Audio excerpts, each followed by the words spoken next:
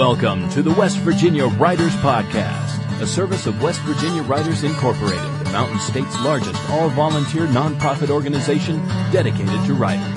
Established and incorporated in 1977, West Virginia Writers continues to support writers and writing statewide through program sponsorship, an annual writing contest, and an annual Summer Writers Conference. This podcast is dedicated to promoting the organization, its members, and events, as well as writers throughout Appalachia and beyond. And now, broadcasting from atop a hill in Mercer County, here is your host, El Presidente, Emeritus. Thank you, Gertrude and Hola, listeners. I'm your host, Eric Fritzhughes, welcoming you to episode 32 of the West Virginia Writers Podcast, otherwise known as Conference Cast number 2. As of today, we are 3 weeks away from the 2010 West Virginia Writers Summer Conference. That's going to be running June 11th through the 13th at Cedar Lakes Conference Center in Ripley, West Virginia. That being the case, I thought it was high time we spoke again with the organizer of the conference, West Virginia Writers President Terry McNeamer. Terry, welcome back to the show. Thank you. Good to be back on the airwaves of West Virginia Writers. Now, we're calling this episode the Conference Cast 2 because it's our second official conference podcast of the season. The first one we did pretty much laid out the list of presenters who will be attending the conference this year and covered some of the things that they're going to have as topics for their workshops. Plus, we covered Saturday night entertainment with Pops Walker and some of the mechanics of the conference itself. That's not what we're going to cover here today. Instead, I thought we should give our listeners an update on the conference, including some of the recent additions and subtractions we've had among the presenting staff. There have been some unexpected changes, no? Yes, major changes. Who do you want to start with? Well, let's start with one of the major names. He was a presenter twice before at the summer conference, and I was very much looking forward to seeing him this year, and am sad to hear he's not able to come. Mr. Lee Maynard. Yeah, Lee had a family crisis, and he had to cancel, and he sent me a note the other day, and he said he's loved everyone in West Virginia, and of course we wish the best for him and his family. Stepping into his place graciously, two presenters. One's an update, and one decided to step into one of Lee's slots is Gretchen Moran Laskus, the premier Appalachian writer and a friend of West Virginia Writers. Yes, she's the author of The Miner's Daughter and The Midwife's Tale, both of which were New York Times bestsellers. Gretchen's going to step in. Of course, she was already planning to be on the Appalachian panel discussion, so it was just a gracious move on her part to help fill Lee's slot. And looking forward to her class, as always. As am I. I attended two of her workshops in 2008, and as I understand it, the one she's doing this year is called Lost in Translation, which will be a discussion-based workshop teaching people how to write for folks who don't share our mountain heritage. And from what I understand, her idea behind this is not only to share our mountain heritage with people unfamiliar with it, but also to do so not catering to stereotypes in the process. It seems like it would be a good workshop for more recent transplants to the state like myself. I mean, I've only been here for about 9 years now, and there are volumes of things I don't know about Appalachian heritage and culture. It covers both sides of the coin. It'll teach those who don't know more about the culture and teach those of us who've lived here all of our lives a way to present it that is more palatable to the general public of the whole United States and not just Appalachia.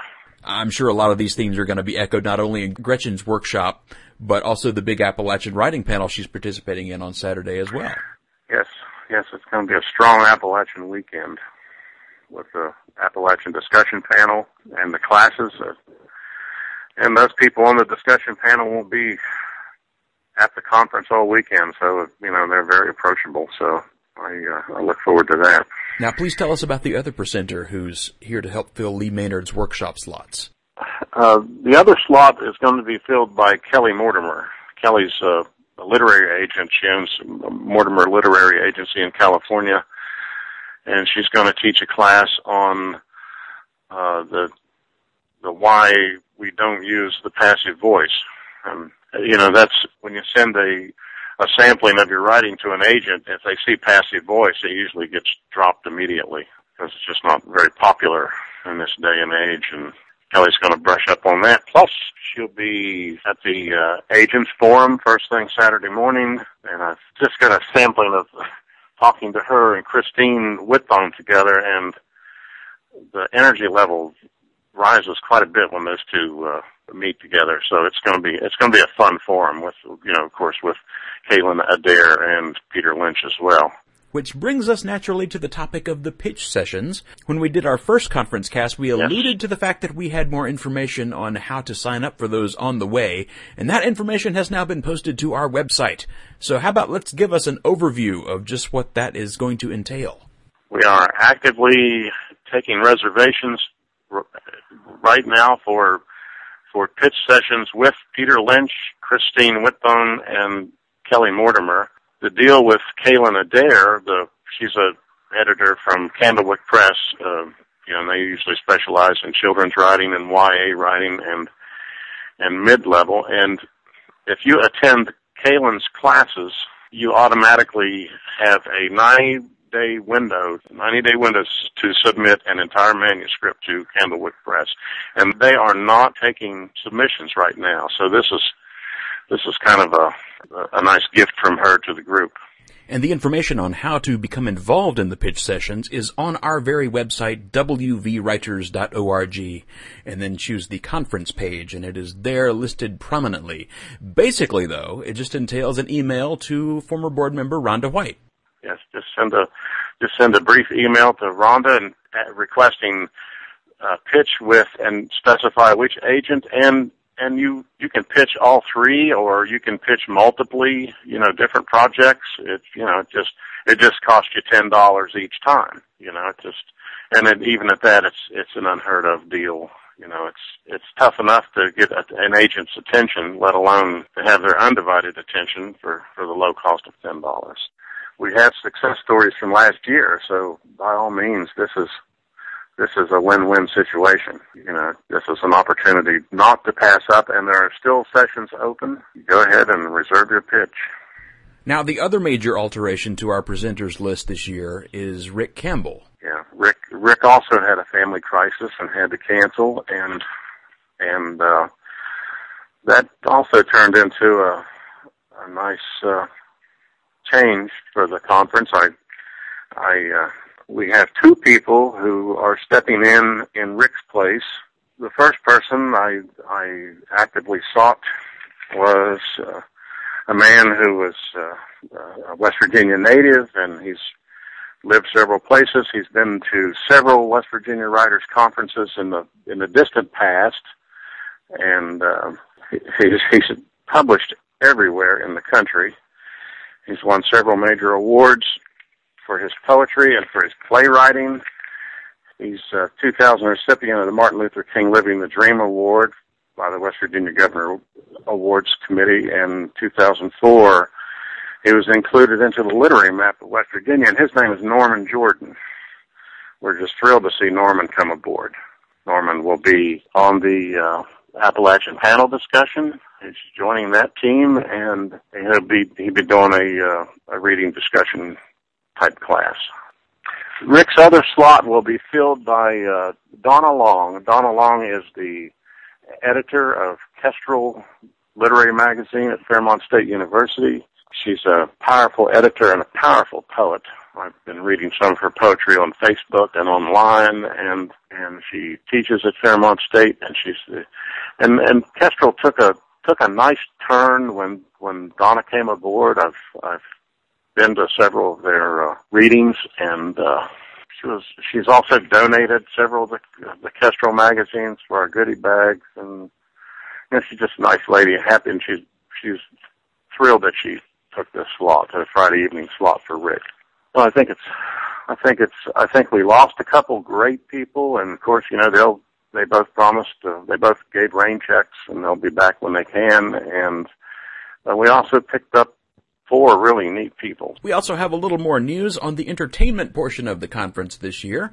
I believe in Conference Cast number 1, we mentioned that Pops Walker was returning to the stages in the Assembly Hall, and that's always a good thing to note, but he's also bringing with him a young lady named Kippen Martin, who he says is going to metaphorically kick our ass with her musical stylings. But we didn't mention what exactly is happening on Friday night of the conference entertainment, and we can now reveal that that's going to be called a Ripley Home Companion. Yes, it's going to be an evening in the style of Garrison Keillor's A Prairie Home Companion, and we're not actually calling it a parody, it's more of an homage to A Prairie Home Companion. Or, to be a little more literal with it, it's kind of a thinly veiled framing sequence atop which essentially a variety show is going to be staged. A little bit of music, a little bit of humor, a little bit of drama. It'll just keep rolling, and I think it'll be a great fun. I guess I'll be playing the role of Garrison Keillor for the evening, but you're going to be participating with some humorous material. We have a young lady who was on our stages in 2007, Kathleen Coffey, is returning to grace us with song, and she has a new CD in the works. Our second vice president, Susan Nicholas, will also be participating with some children's material. That's what she tends to specialize in. One of the more memorable people from our Mother's Day podcast, Diane Tarantini, is going to bring her essays to the stage. Mm-hmm. And we also have, among other people, Granny Sue Holstein, a former podcast guest and famed statewide storyteller and singer, is going to be there. And actually, we have a couple of slots left open in the evening in case there are any people that are in our listening audience who might have some talent they'd like to share with the group. Sure. If you have an entertaining piece or an entertaining bit, by all means, give us a call. We'll be happy to let you audition. Now, we've talked in the past about some of the more intangible benefits of the conference, like knowledge gained or skills strengthened, but one of the more tangible things that people might not be considering is the opportunity to sleep in a nice soft bed. And the last I heard, all the rooms at Cedar Lakes were pretty much filled up. Do we have an update on that situation? Yeah, the main rooms, they are now in the process of converting dorm rooms into motel style rooms, and then they just charge you a motel rate, was $45 or something like that for that room so you end up with a private room, but it's it's in the dorm area, which is still a pretty nice building. And then there's overflow accommodations nearby in Ripley. In fact, I believe the local Quality Inn offers a special Cedar Lakes rate that is comparable to the prices charged by Cedar Lakes and then has some added bonuses. Yes. They offer, I think it's $70 a night, which includes breakfast, which makes it a pretty good tie for Cedar Lakes. Yeah, and I've had several calls on that, so it looks like it's going to be a good crowd. And if our listeners would like to find contact information for some of these overflow hotels in the Ripley area, we have them conveniently gathered at our website on our conference page. So you just go to wvwriters.org, go to the conference page, and look down the center column, and there they'll be, with phone numbers, addresses, email, and what have you. And while you're there, you might also look at the registration forms that we have available on our website, because once again, registering for the conference is a two-part process, and even if you're not going to stay on Cedar Lakes campus, you may want to have your meals there, and you would need to register with Cedar Lakes so that they will have those ready for you. They have to have the exact numbers of people who are going to be dining with them so they'll know how much food to prepare, and they need those numbers as early as possible. So open up the Cedar Lakes form and take a look at that and choose which meals you'd like. Yes. And also be sure for the awards banquet to choose which of the two meal options you would prefer for that in case you're going to attend the awards banquet, either the stuffed chicken or the baked steak, because they do need to know exact numbers on that as well. And speaking of the banquet, I feel like we've got our segues down for this show. Everything is, and speaking of, leading right into the next thing. I guess that's how you do it. Speaking of the banquet this year, we're doing things a little bit differently with the awards ceremony and how the winners shall be presented to one and all. Indeed we have. For those of you unfamiliar with West Virginia Writers, one of the two major things we do each year is an annual writing contest, which runs from January through the end of March. And we choose the Saturday evening at our conference each year to announce the winners at an awards banquet. Now, in the years past, only the people at the banquet got the immediate word on who the winners of the contest were. And they might choose to cell phone their friends afterward and let them know in case one of them won. But basically everybody else had to wait until either late Sunday night or early Monday morning in order to find out who the winners were when we posted them on our website. Or if they weren't, net capable, they had to wait to be notified by snail mail days later. Well, this year we're trying something a little bit new. We've been operating a Twitter account for the past year, and so our plan is, at this point, since Cedar Lakes is wireless capable now, we're going to tweet the winners as they are announced from the banquet. So people at home, if they're unable to attend the conference, will be able to find out the winners almost in real time simply by visiting our Twitter account, which is twitter.com/WVWriters. And you can find the link to that very site on our own website. Once again, WVWriters.org, and click on the Twitter button in the sidebar and you'll see it right there. That's what we'll be doing on the Saturday night of the conference from, I believe, 7 until whenever that thing wraps up, usually before 9 o'clock. That will be just almost as much fun as being there. Now, I already said there was going to be baked chicken, so we know that's not true. Terry, before we wrap things up, is there anything else about the conference you want our listeners to know about? Well, I really encourage everyone who has a project to pitch an agent or an editor if they can. This opportunity doesn't come every year. Those of us who've been around a while know this very well. With a little bit of extra grant money this year, we were able to, create a pretty good lineup of editors and agents, and I just encourage everyone to take advantage of this opportunity. I did it last year strictly for the experience of having done it. I didn't even have a finished project there to pitch, but I did have something I'd been working on for a while that I thought might turn into one, and so I just wanted the experience of pitching that before somebody like Peter Lynch from Sourcebooks.